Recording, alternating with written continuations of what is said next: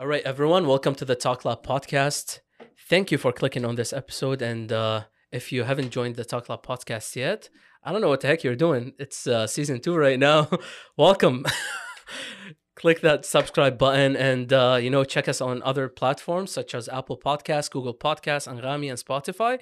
And if you want to check our social media, feel free. Links are in the description. Today with me, I've got a dear friend and such an inspiring story. Brandon Peacock, how's it going, bro? Going good, man. Thanks for having me on. Okay. Thank you very much for being here. Just to hit it off, from the top, what the heck were you thinking? When literally it took you a year between getting shot to running a marathon, which we will get on later on this podcast. But that was literally my first question when I met you originally. I was like, what the heck is this guy? Was this guy thinking running a marathon after a year of getting shot? Like, it is something, such an inspiring story. And I'm just going to come clear here. It did inspire me. At the time that I met you, I had stopped going to the gym and not doing anything for pretty much 4 or 5 months. And then I met you and I was like, no, I gotta do something. So a week later, I ran 2 kilometers, which was nothing. But, Dude, I got back into it. It takes time to build up. That's great. Just getting out there is the first step, right? Exactly. So to be honest with you, first of all, thank you very much dude, hey, for inspiring me and others.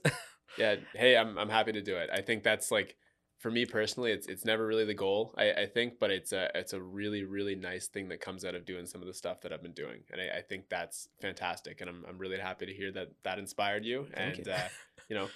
All of you guys kind of inspire me by rallying around me too, right? In so many different ways. I know I talked about it on Deep's show, but seeing what you're doing, taking your Saturdays, filming podcasts, trying to grow your own business, your own network, that kind of stuff, that inspires me just as much as, me running my marathon might inspire you. So seriously, I love what you're doing here. Thank you very much, man. Well, let's get into it. Okay. let's get into it. So, about a year ago, you did get shot in Ottawa. 3 times. 3 times. God damn it. And just to say it again, in Ottawa, yeah, the most boring place on earth. You never think it's gonna happen here, dude. It's the last place that I would think that would happen. It's not as we were talking previously about shit that goes on in the Middle East. Mm-hmm. That's where I expect this shit to happen. You know what I mean? If someone dies in the Middle East, well, they died in the Middle East. We know shit happens there. But Ottawa, man. Yeah, still tragic, but it is very actually. Yeah. And I'm just gonna ask the question that everyone do ask, even though I know. Yeah. But what did you do? Yeah. So why did you get shot, man? Yeah. Basically what happened, as you can see, my hair is pretty long right now. So I was going in to get a haircut right after work, 5:45 p.m. Middle, it's bright outside. It's June. And walking into my barber shop, a car pulls up and opens fire on the shop. I happen to be the back of 3 people running inside. I guess one of those 3 happened to be the target of the shooting. He saw everything coming and got out of the way first, naturally, because he was aware of the situation before us. The second was the owner's wife, who was holding the door open for me because of COVID protocols, right? And then I happened to be really close to the third, to the second, third, I guess. I kind of let Annie, who was holding the door open for me, get in front of me and then launch the 2 of us inside, right? And again, my memory is a little foggy on this. This is just kind of the way she explained it to me after watching some of the camera footage, I guess, which I haven't watched, so I can't corroborate, but I'd like to think that that's the truth. Oh my. But yeah, just kind of got caught up in the middle of not even crossfire, just one-sided shooting, open fire on the barbershop. I took 3 of the 4 bullets. I think the target got hit once. I'm not entirely sure, but again, I think that's what I was told the night of. So I believe they got him maybe once, but they did a pretty bad job of getting him, considering they got me 3 times. I took 1 in the chest, which at the time of the shooting was by far my biggest concern. Bullet hole right, the heart side of my chest, right by my lungs. Obviously, was a massive concern. I was bleeding pretty good from there. And then I took 1 in the left leg, which happened to be not too big of a deal. And then 1 in the right leg. Yeah, 1 in the right leg that hit my femoral artery, which not a good spot to get shot. No. I think the blood, like I bled out so quick. Like I was sitting in basically like a pool of my own blood. I just found this out actually kind of recently. I don't even know if I've talked about it in any of the podcasts, but I have talked about the fact I called my mom the night of. Why I called my mom is because Annie, who was with me the whole time, was kind of like, you know, compressing my leg. I was compressing my chest, and she runs over, like grabs the phone and is like, "Do you want to call anyone?" And at that point I was like, yeah, I probably should. Like, I don't think I'm going to die, but I'm like, you know, yeah, it'd probably be good to like let someone know that like they should maybe meet me at the hospital, whatever. And it was more so I called my mom to let her know that I was like, "Hey mom, I'm okay. Like, it's going to sound crazy. I got shot. I love you. Don't worry about it." But she gave me the phone because she's like, "This kid's dead. There's no way he's coming, you know, coming back tomorrow morning. He's toast." Fortunately that wasn't the case, as you know, you can see that I'm here right now. But yeah, it was definitely a pretty spooky night in a lot of ways, but in the same time, I never took it like that, which was really cool. I was really fortunate. My mom was at my cottage at the time, and she couldn't make it. They only let one person come to the hospital because of COVID protocols, and they weren't even supposed to let any. But my dad, like given the severity of the injuries, like they closed off a whole floor for me. They're like, okay, like one person can come visit. So they wouldn't let my mom in or any of my siblings, but my dad got to come the night of, and he was amazing at keeping me, I think, sane the night of. We didn't talk too much, definitely not as much as you would expect, but the words that he kind of like put forward to me were really inspiring. You know, like I was in pain. I was definitely a little confused. I think I had a pretty good sense of, you know, the situation, and I was very optimistic. Like at no point, like I said, did I think I was going to die personally.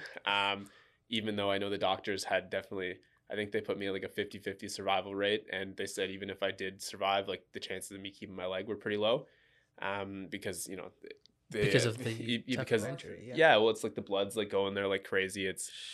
They did like a massive fasciotomy on both sides, and anyways, they saved my leg, which is great. A testament to the amazing medical team that we have there at the Ottawa Civic. But yeah, I remember the one thing that stuck with me, and I think I've talked about this, and I'm doing a speech with Carleton in January, and it was one of the things that came to my mind first was my dad. Maybe the second thing he said to me in the hospital, I looked at him and I was just like, man, it's starting to hurt, right? Like the adrenaline's wearing off, like reality's setting in. Mm-hmm. Now I've got these kind of, not doubts, but I'm definitely, they're starting to creep into my mind a little bit. Exactly. He just looks at me, he's like, "That's great news." I'm like, "What are you talking about? That's great news. I just told you I'm in a lot of pain now." He's like, "You got pain, that means you still got your leg, buddy." And I hear that and I'm like, everything after that didn't matter. There was no like, it was, I'm going to be okay. There was no more doubt. There was no more self-pity. There was no more feeling sorry for what had happened. It was like, you know what? You're right. The perspective entirely shifted. And I don't know. It was it was the craziest night of my life. I wouldn't say it was the most pain I've ever experienced in my entire life because the adrenaline was high. Rehab was really hard. There's a lot, running my marathon was really painful as well. But it was definitely the craziest experience I've ever personally been a part of. And I wouldn't wish it on anybody, but definitely not. Yeah. It was definitely a unique situation for sure that shaped my entire future. So I think about it all the time. It's still very fresh on my mind, but I'm really fortunate that everyone involved that night, like Annie first on scene, applying pressure to my wounds. The cop that got there was there in 4 minutes. Had he been 4 minutes and 30 seconds, I was dead. I was told, like, they got a tourniquet on my leg right away, stopped the bleed out, threw me in an ambulance as quick as I could. I was at the hospital 25 minutes after everything happened, maybe even sooner. In surgery 2 hours later, and fortunate to wake up after I think an 8.5 hour surgery. So amazing, amazing medical team, amazing paramedics, amazing police officers on scene. Everybody did their jobs right. Exactly. And that's when people talk about, they're like, it's wrong place, wrong time. Like, I feel so sorry for you, all this stuff. It's like, don't feel sorry for me. Feel happy for me, right? Like I'm alive now. Yeah, I had one shitty situation, and then I had 10 more amazing things happen that night that allowed me to preserve I think a really good quality of life that I still have now, even with some long-term kind of ramifications. Everything else went right. And I think you could focus on the negatives of that night and dwell on them and let them kind of ruin your life. Or you can sit back and take that perspective my dad instilled in me right away and realize, like, it could be a hell of a lot worse, right? And just kind of be happy that happy for all the blessings and the good that really came out of it. So yeah, Exactly. that's kind of like a synopsis of the situation. There's so much more stuff, and I'm sure we'll get into it, but that's like Yeah, a of bit of an course. overview of the night of, what my feelings were like the night of, and you know, everything that kind of immediately came to mind for me. Dude, you're hitting the right points that I actually want to talk about, and mainly at first I want to talk about how difficult it was for your parents to deal with that, because like, you know, I mean, I can relate to my parents and how protective they are of me. Yep. Um, if that actually happens, or if they get like anywhere close to that call, Hmm. they would lose their minds. You know what I mean? Like it's not an easy call to receive randomly. You know, your son just got shot. You know what I mean? It's just not Yeah. an easy thing. I would I rather feel bad. be To- I would rather be in my position than my parents' position. yeah, And I've thought about that a lot, and I don't even think it's close.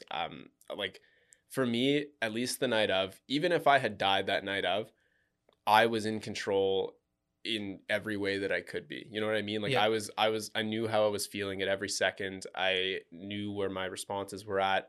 Um, I was present for all of it. Whereas my parents, there's so much uncertainty, right? Like my dad got to right. see me for 1 hour, whatever it was, not that long before surgery. My mom didn't even get to see me other than that phone call where we couldn't even really reciprocate conversation. It was just me saying, "Hey mom, I got shot. Don't worry about it. I'm gonna be okay." But like I wanted you to hear it from me. And the police like took the phone because obviously they don't know who I'm calling, what I'm doing. Exactly. It's the right decision from them, of course. Um, but I think it's so much scarier. And it wasn't just the night of, but it was the entire recovery process, right? Mhm. Again, I knew that had I had the opportunity to bounce back, I was going to take it, and I was going to do every single thing I possibly could to get there. And they have no idea, right? Like they're not in my head. No. They don't know how my body feels. They don't know all that stuff. There's just so much uncertainty, and they Eh, obviously care about me more than anyone in the world, right? exactly. Plus, Um, with what doctors were telling them about like the yeah, 50% chance of you surviving that, yeah. that must have been very difficult. Well, and what's crazy is they didn't even like, so when I came out of my surgery, they didn't even like immediately call my parents. So like my parents actually found out that I was alive, not just like that the surgery was completed, but the fact that I was alive probably like 2 or 3 hours after my surgery was done and I was in stable condition. And because it was Shoot. like gang related, they couldn't call in and get any information because my name was blocked off, right? Exactly. So they couldn't figure anything out. And my mom happened to be friends with one of the nurses at the Civic, and she went to come check on me. And they were like, "You can't come in." And she's like, "I'm coming in to check." Like, this, my friend, her kid might be dead. I need to go figure this out, right? And anyways, they were able to figure it out. But I can't imagine how difficult those moments must have been for my parents. I know I've talked about, what it was like, but I would much rather be in my position than Then their position where there's so much uncertainty. You don't know, like, at least when I closed my eyes to go into surgery, I was kind of at peace with like, yeah, maybe I won't wake up. I've done everything I can. Now it's in someone else's control and exactly. I'm out, right? And it's painless, you know what I mean? Like you're Exactly. just Yeah. sleeping and it just Yeah. goes out peacefully. Whereas they're present and they have no idea and it's all they can think about and consume, and they've raised me for 23 years at that point. Yeah. What's like, they don't know what's next, right? So I can't imagine how difficult it was for them. But what I will say is I was so unbelievably fortunate to have them throughout every facet of my recovery, right? They basically dropped everything for me, especially in July and August. And like I was their, not just their priority one, but their only priority. Like Amazing. my dad took the 2 months off work and drove me to physio. Like I live in Canada. He Yeah. drove me to, the East End, like far, probably 35 minutes from Canada every single day, waited for 3 to 5 hours for me to finish my physio sessions, and then drove me home. And every day, right? That's 6 to 8 hours out of his day every day just to wait for me, right? Exactly. And he did it with a big smile on his face, so happy, just happy that I was still present, right? And my mom, cooked, did took care of me, got everything I needed, was taken care of. They just kind of, they were so selfless in that time that there was no like, how can I be happy? It was, how do we make Brandon back to normal, right? How do we get him back to normal? How do we make him content through all of these difficulties? And without them, like seriously, things could have been a hell of a lot different. So I'm really fortunate, but like I said, I would 100% rather be in my shoes in that situation than Than theirs. your And it's parents. not even close. Amazing, bro. Yeah. To be honest with you, like I don't get it sometimes when people say that oh, I actually hate my parents. I don't like them. I'm like, no, Yeah. just keep a good relationship with them, Yeah. because when you fall down, Mm-hmm. they're the first people to stand with you. 100%, man. It's Like your flesh and blood. exactly. It doesn't matter like how terrible the relationship was with them. Yeah. The moment you fall down, they're gonna be there. Well, it's funny, man. And like, I actually haven't talked about this too much. And so me and my brother, we were like super, super tight growing up. I loved the kid to death. And we definitely drifted apart a little bit in our early 20s. And that's like, there was no like resentment or anything. Like we were still family. I still loved seeing the kid, but we just saw each other less. We were a little further apart than we ever really Exactly. were. I And mean, then life after happens. everything came back. It was like, there was no, like he was the first person I wanted to see after I could see my parents, like, yeah, I would love to see him at the same time, obviously, but he was like, you know, everything that you might ever have disagreed upon or every reason that you maybe drift apart seems so trivial when you go Exactly. through something like that. And I think it brought us all a lot closer together as a family and a collective. And in a weird way, like I said, there's so many reasons I'm thankful for what I went through, and that's one of them as well, right? I think how big of an impact it played in bringing our family back to the tight knit family we really were growing up. I thought it was really cool for sure. Exactly. Amazing, bro. And like when you woke up after the surgery in the hospital, and I like to talk about this stuff because I've spoken to other people who's been through trauma or been through surgeries, and the biggest thing that I hear about is like how oh my god, how they feel like that they're not in control. Like Mm-hmm. they can't, like your body's just, it's just something that you can't control. And it's just I don't know, like I can't imagine that like being in that place, to be Yeah. honest with you.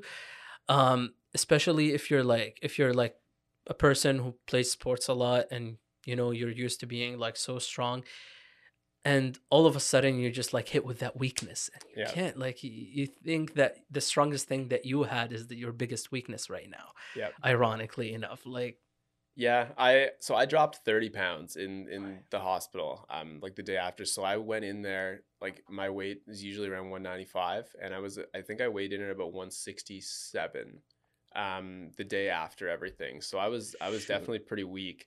And I couldn't get out of my bed. So like when I say like, people are like, yeah, I broke my leg and I couldn't move, but like they could get up on crutches, whatever. Like I'm talking, I was laying, directly horizontal for probably 8 days, unable to move because all my ribs were broken. I had a bullet hole in I guess it kind of hit my like upper chest collarbone, and through my back, like my lat. So like fortunately it bruised my lung, but like bruised lung, whatever, all things considered. Exactly.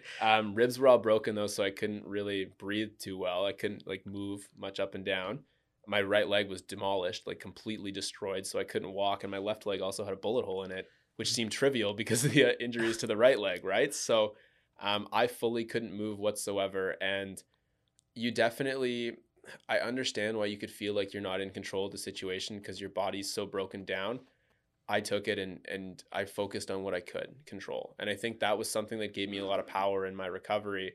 I basically made the conscious decision to start reading books, like work on my mental strength throughout everything, right? Because that's the only thing I physically was capable of doing Exactly. outside of sitting in bed and feeling sorry for myself, right? Yep. And I needed an outlet. And for the first like 2.5 days in the hospital, my outlet was taking the pain medication, falling asleep, sleeping 20 hours a day, feeling really sorry for myself. Not really feeling sorry for myself, but just like getting away, right? Like I Exactly. would sleep, and in my dreams, like I was having crazy dreams at the time, which was just me like playing football with my friends, or like, having two functional legs and like being a normal human being still. So I'd want to like escape, whatever. And then on like day 3, I basically was like, this is insane. This is a crazy way to live my life. I get that you can't move. And, I get that you want to feel sorry for yourself, but you got to stop. Like Exactly. opioids, whatever, it's not the way out. You need to start taking accountability. Even though the situation is not your fault whatsoever, you need to understand it doesn't matter whose fault it was.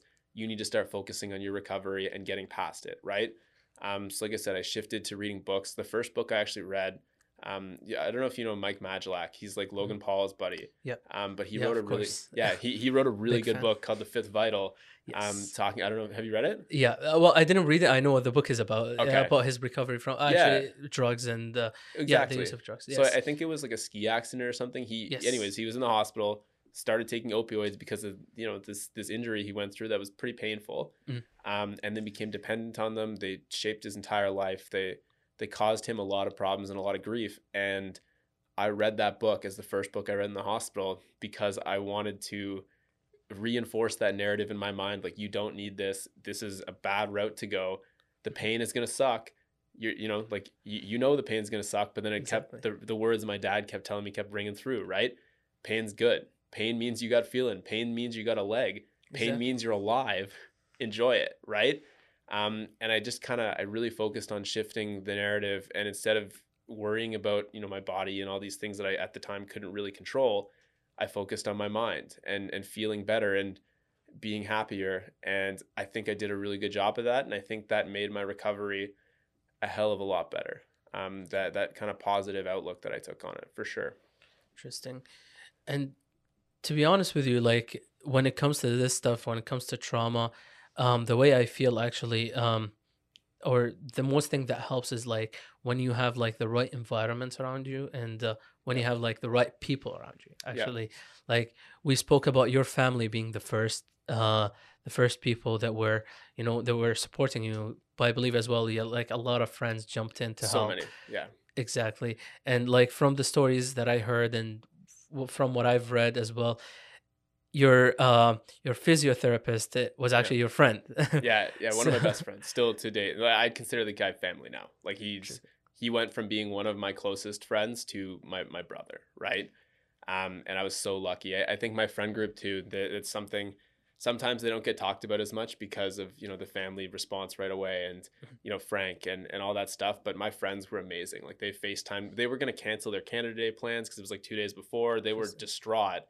And for me, like, you know, I just wanted them to have fun. Like I was going to be okay. There was no doubt in my mind. I didn't want to be someone who brought them all down. And I remember they kind of suggested like, we're going to get everyone together. It was COVID. So it was also kind of like frowned upon at this point, but like they got like 40 or 50, like as many of our friends as we could that I had some sort of like strong connection with, got them together. And I remember I'm pretty beat up in the hospital, and I've got my iPad there, and I like FaceTimed into the party and like had an individual conversation with every single one of them. Felt like I was there. Like that was like my outlet, you know, like I wasn't just like sitting in the hospital dead. I was basically out partying and having fun with my friends. And it was so amazing. And that's just like a testament to the people I have around me. Like everyone, there was no one who was like crying or sad. It was just like happy and smiles all around. And it was infectious. Right. And I tried to give off that attitude because I knew that it was going to be important. And the response that everyone around me took was seeing me positive and happy and, you know, optimistic about everything. But they did the same thing for me too. So I was so unbelievably lucky, man, to have the group that I did. I mean, I love this mindset, to be honest with you, of like people being happy around you if whatever like happens. Yeah. Because like, to be honest with you, this is life. Shit is gonna go wrong. Hell yeah, man. So you know, deal with it instead of just feeling sorry for yourself. Yeah. Well, I was reading. There's this book. Oprah came out with it. It's really recent, and so like I take these walks randomly. Like when I leave my apartment, I always end up at Chapters. It's my favorite place to go. And I saw this book released by Oprah. It's called What Happened to You, and I'm like 4 chapters in right now. It talks about like trauma and all these different stories.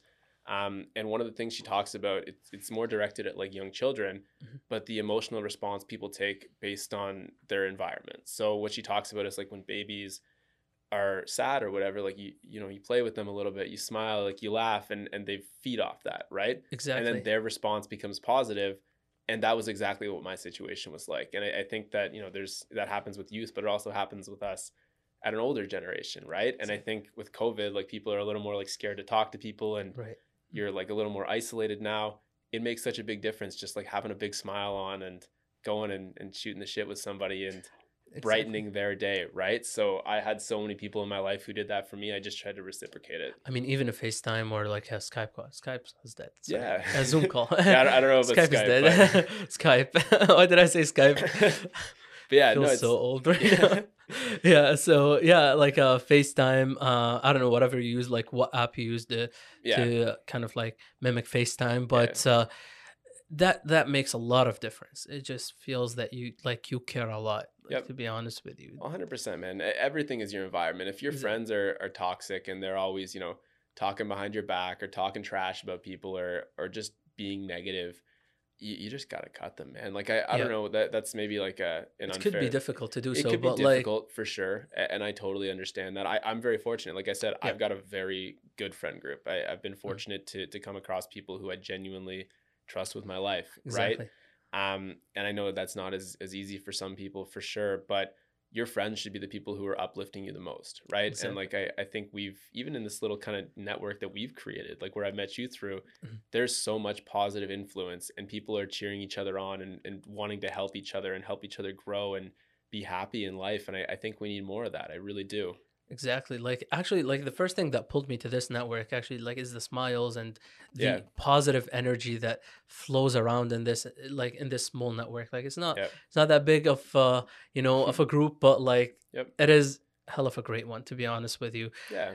I love that energy that flows around. Like, It's I infectious. try, yeah, I try to, give as much positivity as I can, but I Yep. can be boring most of the time, which is very funny. I'm very similar, man. I feed off of the group around Yeah, me big time. I'm exactly. very much like you, I think, in that space. Exactly. Like, you should see me, like, after me and Deep we shoot something, and then at the end I'm like just literally dead. Yeah. Like, I can't say anything, but I try to be as positive as I can. But Yeah. my replies are always late. It takes me a long time to say anything because Yeah. like hello, I was dealing with You three just cameras. I'm gasp. sorry. Yeah. No, very fair, man. Very fair.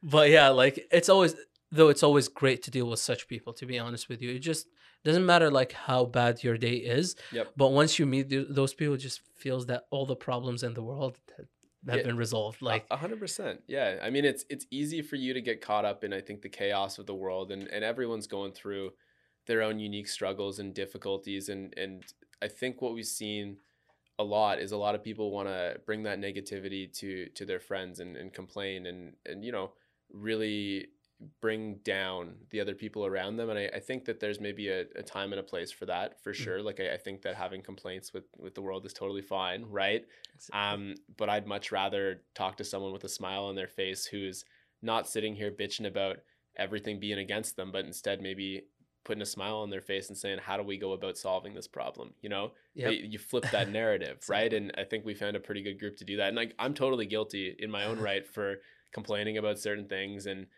being, grouchy and angry just as many people are. But when you surround yourself with people who don't really take on that mindset, I think it makes you a much, much, much better person. Exactly. I mean, one things that is funny is you joking about like you being shot, Man, the which is first thing, are you a Call of Duty guy? yeah, kind So of. the first thing I said in the hospital, and it's funny because like as soon as I got my phone back, I had like a lot of messages because people now started finding out before I had my phone because it was in evidence. Mhm. And I got it back later that day, and I've got a ton of messages coming in. The first group I go to is like my little Call of Duty group that I have with like 4 or 5 of my close friends. We play Call of Duty every night. It's you know it's COVID, like this is our outlet, right?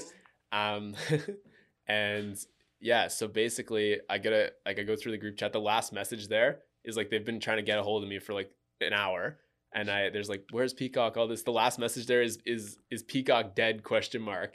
And they have no idea I've been shot. This is just like, the boys' humor, whatever. And then now they've found out. There's been no responses in this group, but I've got individual texts from everybody so people know. That's the first group I answer. I'm like, nah, boys, don't worry, I'm good. I had self-revive. And that was the that was the first thing I said to like any friend group other than like 1 or 2 friends I'd FaceTimed. That was like the first message I typed out, and I thought it was the funniest thing in the world. And my buddies are like, "You're sick, man. Like, what's wrong with you?" But it This was guy like, missed a headshot. yeah, yeah. Don't worry, he was trash, man. Dog water. Like, But yeah, I just like I think it's taking a positive spin on everything and finding kind of the fun in it, and I think that went a long way to bringing peace to my friends and everyone around me too, right? Which was critical, critical, exactly. critical at that time. So There yeah, was one sentence that I actually like that actually I feel sums up your whole story. That Yeah. you said one time, like if there's anyone to get shot in Ottawa, you are the most fit example, I was or the most prime fit candidate. Yeah. Exactly. Yeah, I mean, I genuinely believe that, and I think that's something that brought me a lot of peace. Was I know I talked about Annie at the start there.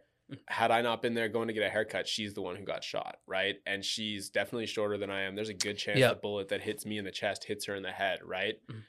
She's got 3 wonderful daughters, you know, an amazing family.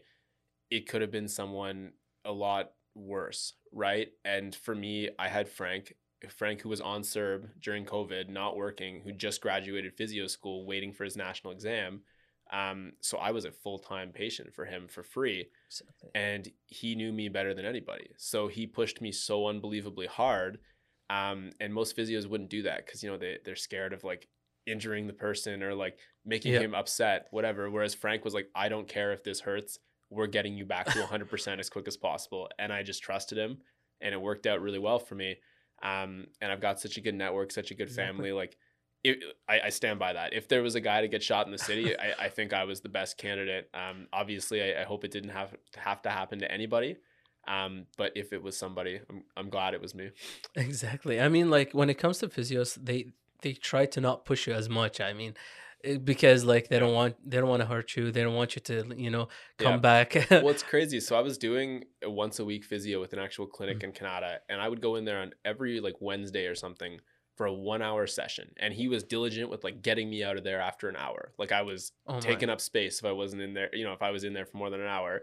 And then it did nothing for me. Like it honestly, like it almost made me regress. Like he's giving me exercises that I've been doing with Frank for 3 weeks. And he's like, okay, you've moved up to the bike. It's like, I've been doing the bike for 3 weeks. Like, what do you mean I've moved up to this? Like, why haven't we been doing this before? And you could tell like he didn't want to push me to a point where I was uncomfortable. He didn't want to make me not come back by hurting me or doing these extra things, because some people are a little more sensitive for sure. Whereas for me, like I needed the opposite. I needed to be able to go in, do 6 hours of like intense workouts, leave there in extreme pain.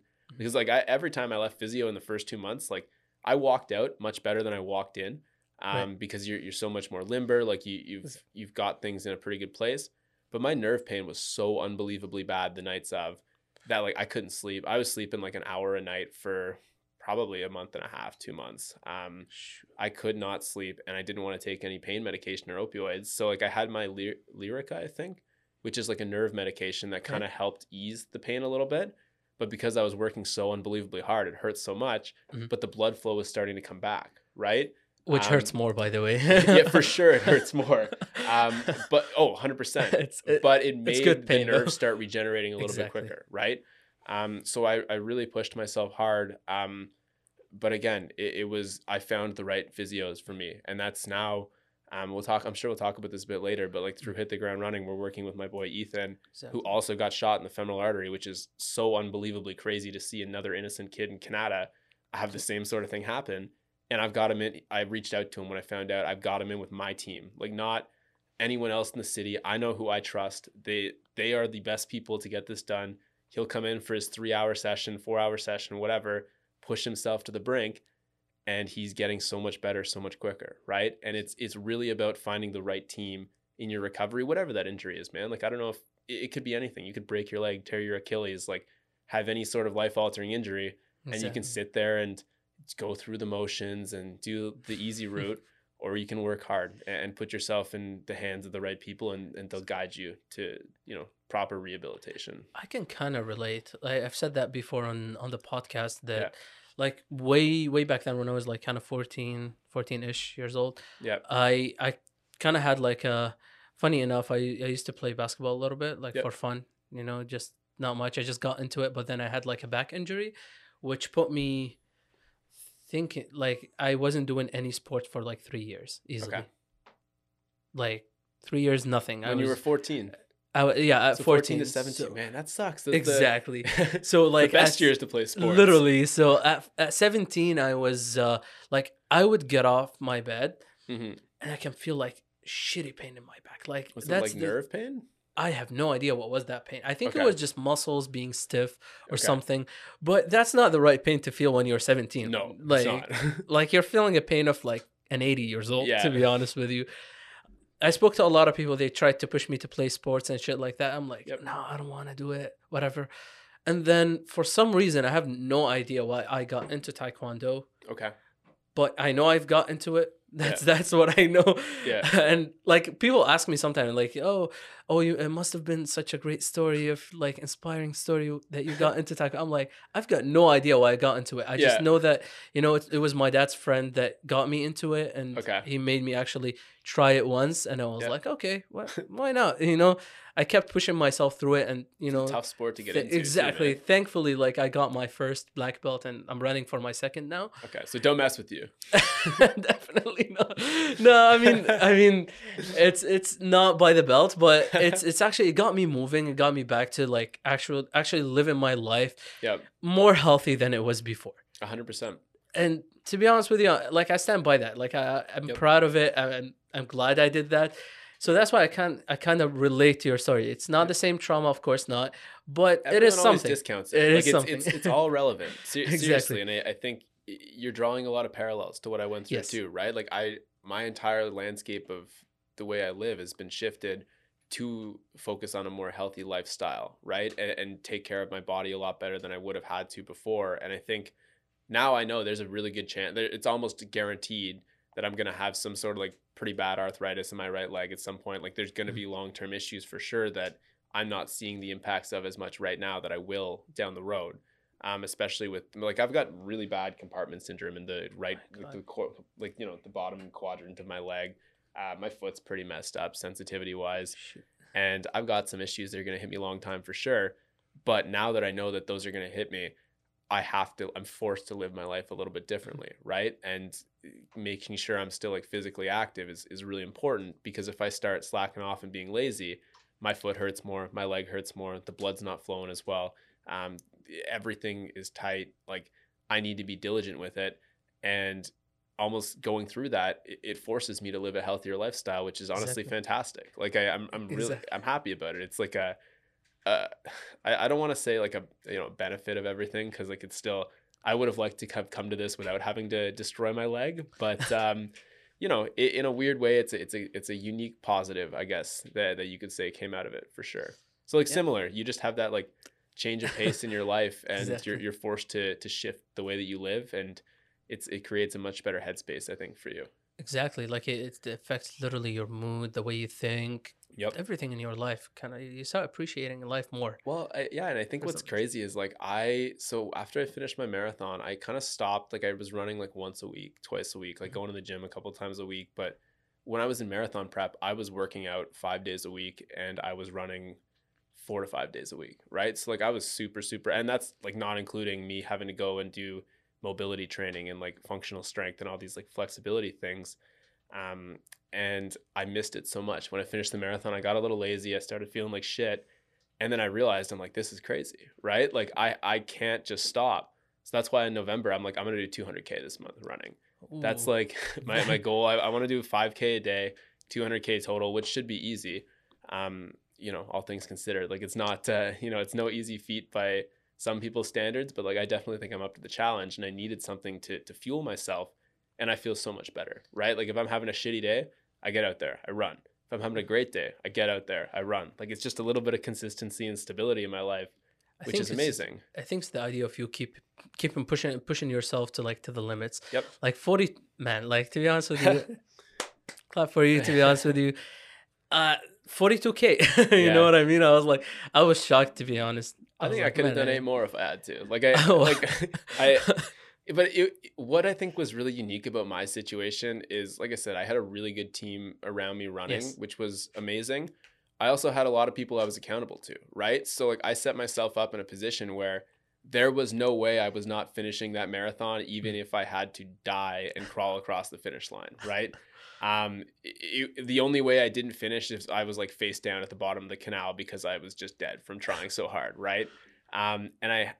It was really good that I held myself accountable to so many people. I held myself accountable to myself, my core values, and it meant so much. I thought it meant a lot more to me than it did. And I think what was almost disappointing is like when I finished, there was no moment where I was like, wow, this is amazing. What an achievement after such a hard year for you. It was, okay, what's next?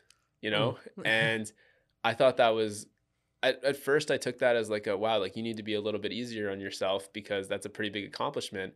But then I step back, I'm like, you know what? I'm really happy I have that attitude, because now I'm thinking the marathon's done, your credibility's there. I want to knock 45 minutes off my marathon time next year. I want to do like a 3:30 marathon, maybe even a little less. And I'd eventually like to get below 3:10, 3:15 if possible, which is going to be tough for sure. That's a really, really hard feat to achieve, but I think I could do it. Right. And I definitely, I'm never satisfied. Like I'm content, but I'm not satisfied. I think, if that makes sense. And I think that's an attitude that's really driven me in a positive way, especially throughout my recovery. And I think it's something that I'm going to take on for the rest of my life. And it makes me really happy. I think that's the message that we should spread, to be honest with you. I agree. Yeah. I stood by that message as well. Like, yeah, you know, you should never be satisfied with it. You can always do better. Yeah. Like, and that doesn't mean not being happy with your accomplishments and not taking time to smell the roses and celebrate. Exactly. Right? Be happy. Like, be proud of yourself when you do something difficult, but understand that that's not the pinnacle, right? No. Like if you hit that peak, like what the hell are you living for, right? Exactly.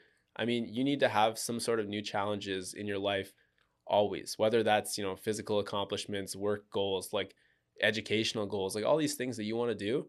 You need to be able to accomplish something, I think, to find some greater purpose and meaning in life. And for me, that was found through running, and hit the ground running.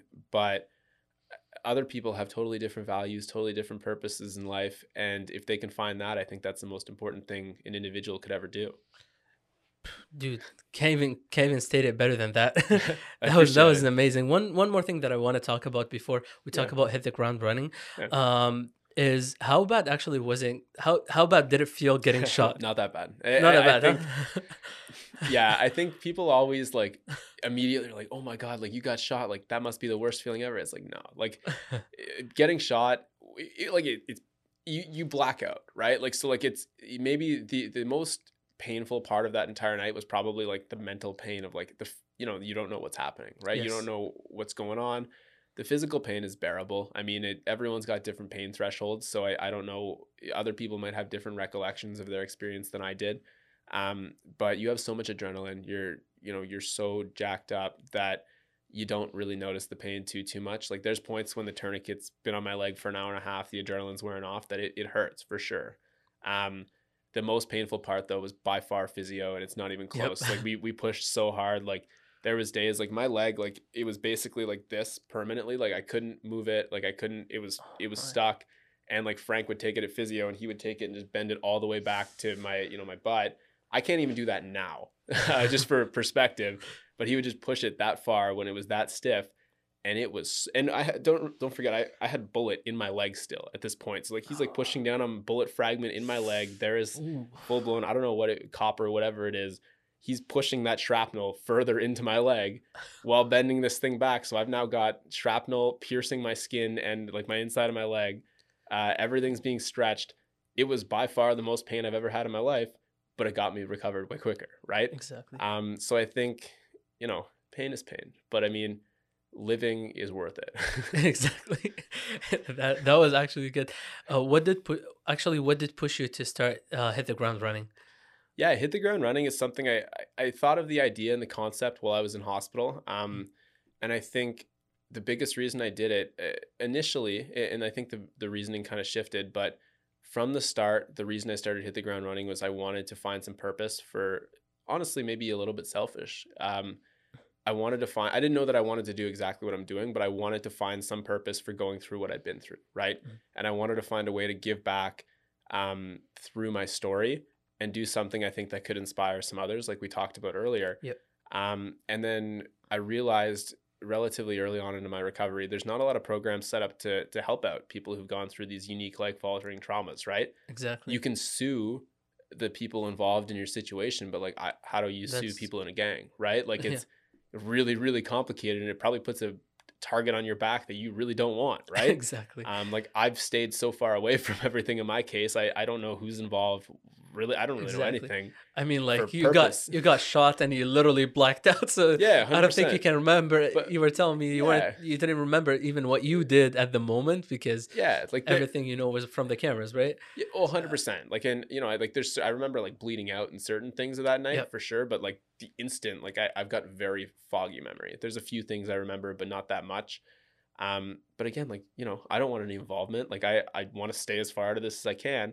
So you can't sue these guys. It's Exactly. impossible. There used to be a program in place called the Ontario Victims Compensation Board, that entitled you to like up to, I want to say like $30,000 or something for your unique recovery processes, cut by the government, not, you know, not there anymore. No. Whatever. Like I personally, I'm not a huge, like, I don't need the government to fund every aspect of someone's life. Mhm. So I figured this is a niche. This is something that I have some, you know, I like understanding of from going through it, but also a little bit of, what's the word? Like authority, I guess, like people, credibility, I guess, in the space, because I've gone through what I've went through. How can I make a difference? Right. And I realized that for me, I was afforded this unbelievable luxury of free physio. Exactly. And I had a lot of really good psychotherapists in my network who were helping me understand the more mental, detriments of everything that I went through. How can I make a difference? I can give back to the community and help these other kids who might be so unfortunate to go through what I went through have the resources that I had to recover, right? And that's why I started Hit the Ground. That was why I went the direction I did with Hit the Ground Running. I knew I wanted to do something to make a difference right off the bat, but once I realized how lucky I was to have the benefits that I did, and I saw my recovery going so much quicker than it otherwise would have because of these benefits, I wanted to figure out how I could get as many people as I could the same opportunities that I did, right? And it's really cool to see it all coming to fruition now, you know, so soon after everything, where I've got another kid who I can kind of mentor, right? And I can help through it. And I think he's doing really, really, really great. And nothing makes me happier than seeing everything come full circle, where I've got this other kid. I really wish nothing bad had ever happened to him. But now I've got this other kid who's going through kind of the same struggle that I was going through off the bat, a lot of confusion, a lot of, you know, difficulty, physically, mentally, understanding everything that's going on and pushing through his rehab. And he's killing it. You know, he's doing a great job. And I think it's because of the team we set up for him, the resources we've been able to allocate, and the entire network we've created, man. Like it's so good to see everything. So like there's multiple reasons why I started Hit the Ground Running, but the fundamental core purpose was established a few months in as I kind of realized how lucky I was. And I want to keep doing that for as many people as I can. Damn. That's a hell of a good actually purpose to start Hit the Ground Running. I want you to plug where we can find you as well. Yeah. So at HTGR Canada is our Instagram and our TikTok. So we try to post some updates on there. We've been a little bit quiet on both those fronts since our virtual run, but we've got some cool stuff coming up. I know I was talking to you about we might do a little podcast in the next couple months. I think, which would be really cool, where we talk with some of like the trauma survivors who I've connected with. What's really cool, I think, too, about like me being so open with my story is I've had so many people reach out to me who've gone through these similar crazy life altering situations, which can be anything, right? Like I talked to a guy who got stabbed in the heart. I talked to another guy who got shot. I talked to a girl who had a really bad skiing accident that left her having like limited mobility in her hand. Like all these crazy different stories. Some of them might be super clickbait worthy. Some of them are just like really cool people who've gone through these tragic life altering situations. And you find some solace in talking with people who have like experiences and understand what you've been through. And I think it would really be really, really cool to open up a platform where I talk with some of these people about their unique response tools, to get over their individual traumas and get through it and find some purpose in it. And I think it could be really beneficial for some people, you know, who are going through a really difficult time with their own situations, to hear some of these tools, not just from like a book or not just from like, you know, a clinical psychologist or whatever, which absolutely I want to talk with some of them on the show too, but some real people who've been through it and have their own lived experiences. I think it could offer a lot of benefit for people going through tough times, and also just general people who are intrigued by these cool, crazy stories, right? I mean, you see the 1 minute TikTok video about some person going through this crazy car accident or something, and it captures your attention. How much can you say in 1 minute, right? Yeah. If you give a bigger platform and you can really dive into, I think, like the emotional side of things and how much deeper it really is, I think it's a really cool opportunity to grow what we're doing and bring attention to everything. And it has like a big impact on people, to be honest with you. Like it doesn't even have to be people who's been through trauma. Yep. And it could be just a normal human being that is like going through something right now, Yep. or is going to go through something. It just prepare them for this stuff, to Yeah. be honest with you, hearing these stories. Yeah. Well, and I think it's inspiring too, right? And that's like, I know at the start I said that I I'm happy that it was a result of my circumstance that inspired you, but it wasn't necessarily my goal. Mhm. And I think that's one kind of maybe mind like shift of narratives that I've thought about in the last little bit, where I went through a big phase where it's like, I don't want to be like a Tony Robbins. Like, I don't want to be this like crazy guy who's using his story to like inspire people and all this stuff. But I think I've kind of shifted on that, where I've realized there's a lot of power in my unique recovery and what I've done. And if I can use that to motivate some people to find the tools in their own lives to become the best versions of themselves, that would be the best thing that I could ever do in my life, right? Exactly. Like nothing would ever make me happier than creating an environment where everybody who follows the similar routines that I'm doing or similar things can thrive. And I think that's a really, really cool luxury that I was afforded because of everything that I went through. And I think if I can do that, nothing would make me happier in this world. Amazing one. Just to end the podcast with this question, this is the golden question of the season 2. Okay. A bit of a cheesy one though. Okay. Warning. So if you ever, like your childhood version of you, if you were to look at yourself right now, would you say that you are the superhero that you wanted to become as a child? Is this everybody's getting this question, or everybody's getting this question? I don't know, man. Like, I think I've definitely got a unique, story that could warrant me being in that conversation of being the superhero to like a younger me. And I think that younger me would probably be proud of the adult version that I've become. But with that being said, like, I don't consider myself like a superhero or anything. I consider myself as a guy who's staying true to kind of his beliefs and the values that he holds. So I think a younger version of me, I'd like to hope would be proud of what I've been able to accomplish today. But at the same time, that little kid's got bigger things to worry about, I'm sure. So I definitely I wouldn't label myself as that, but I'd like to think that he'd be proud of what I've done for sure. An amazing way to end this podcast. Thank you very much, man. Hey, thanks for having me on, being here. Just I'll get you to plug where we can find you again. At HTGR Canada. You throw in the bio too, but exactly. Of course it will be in the bio.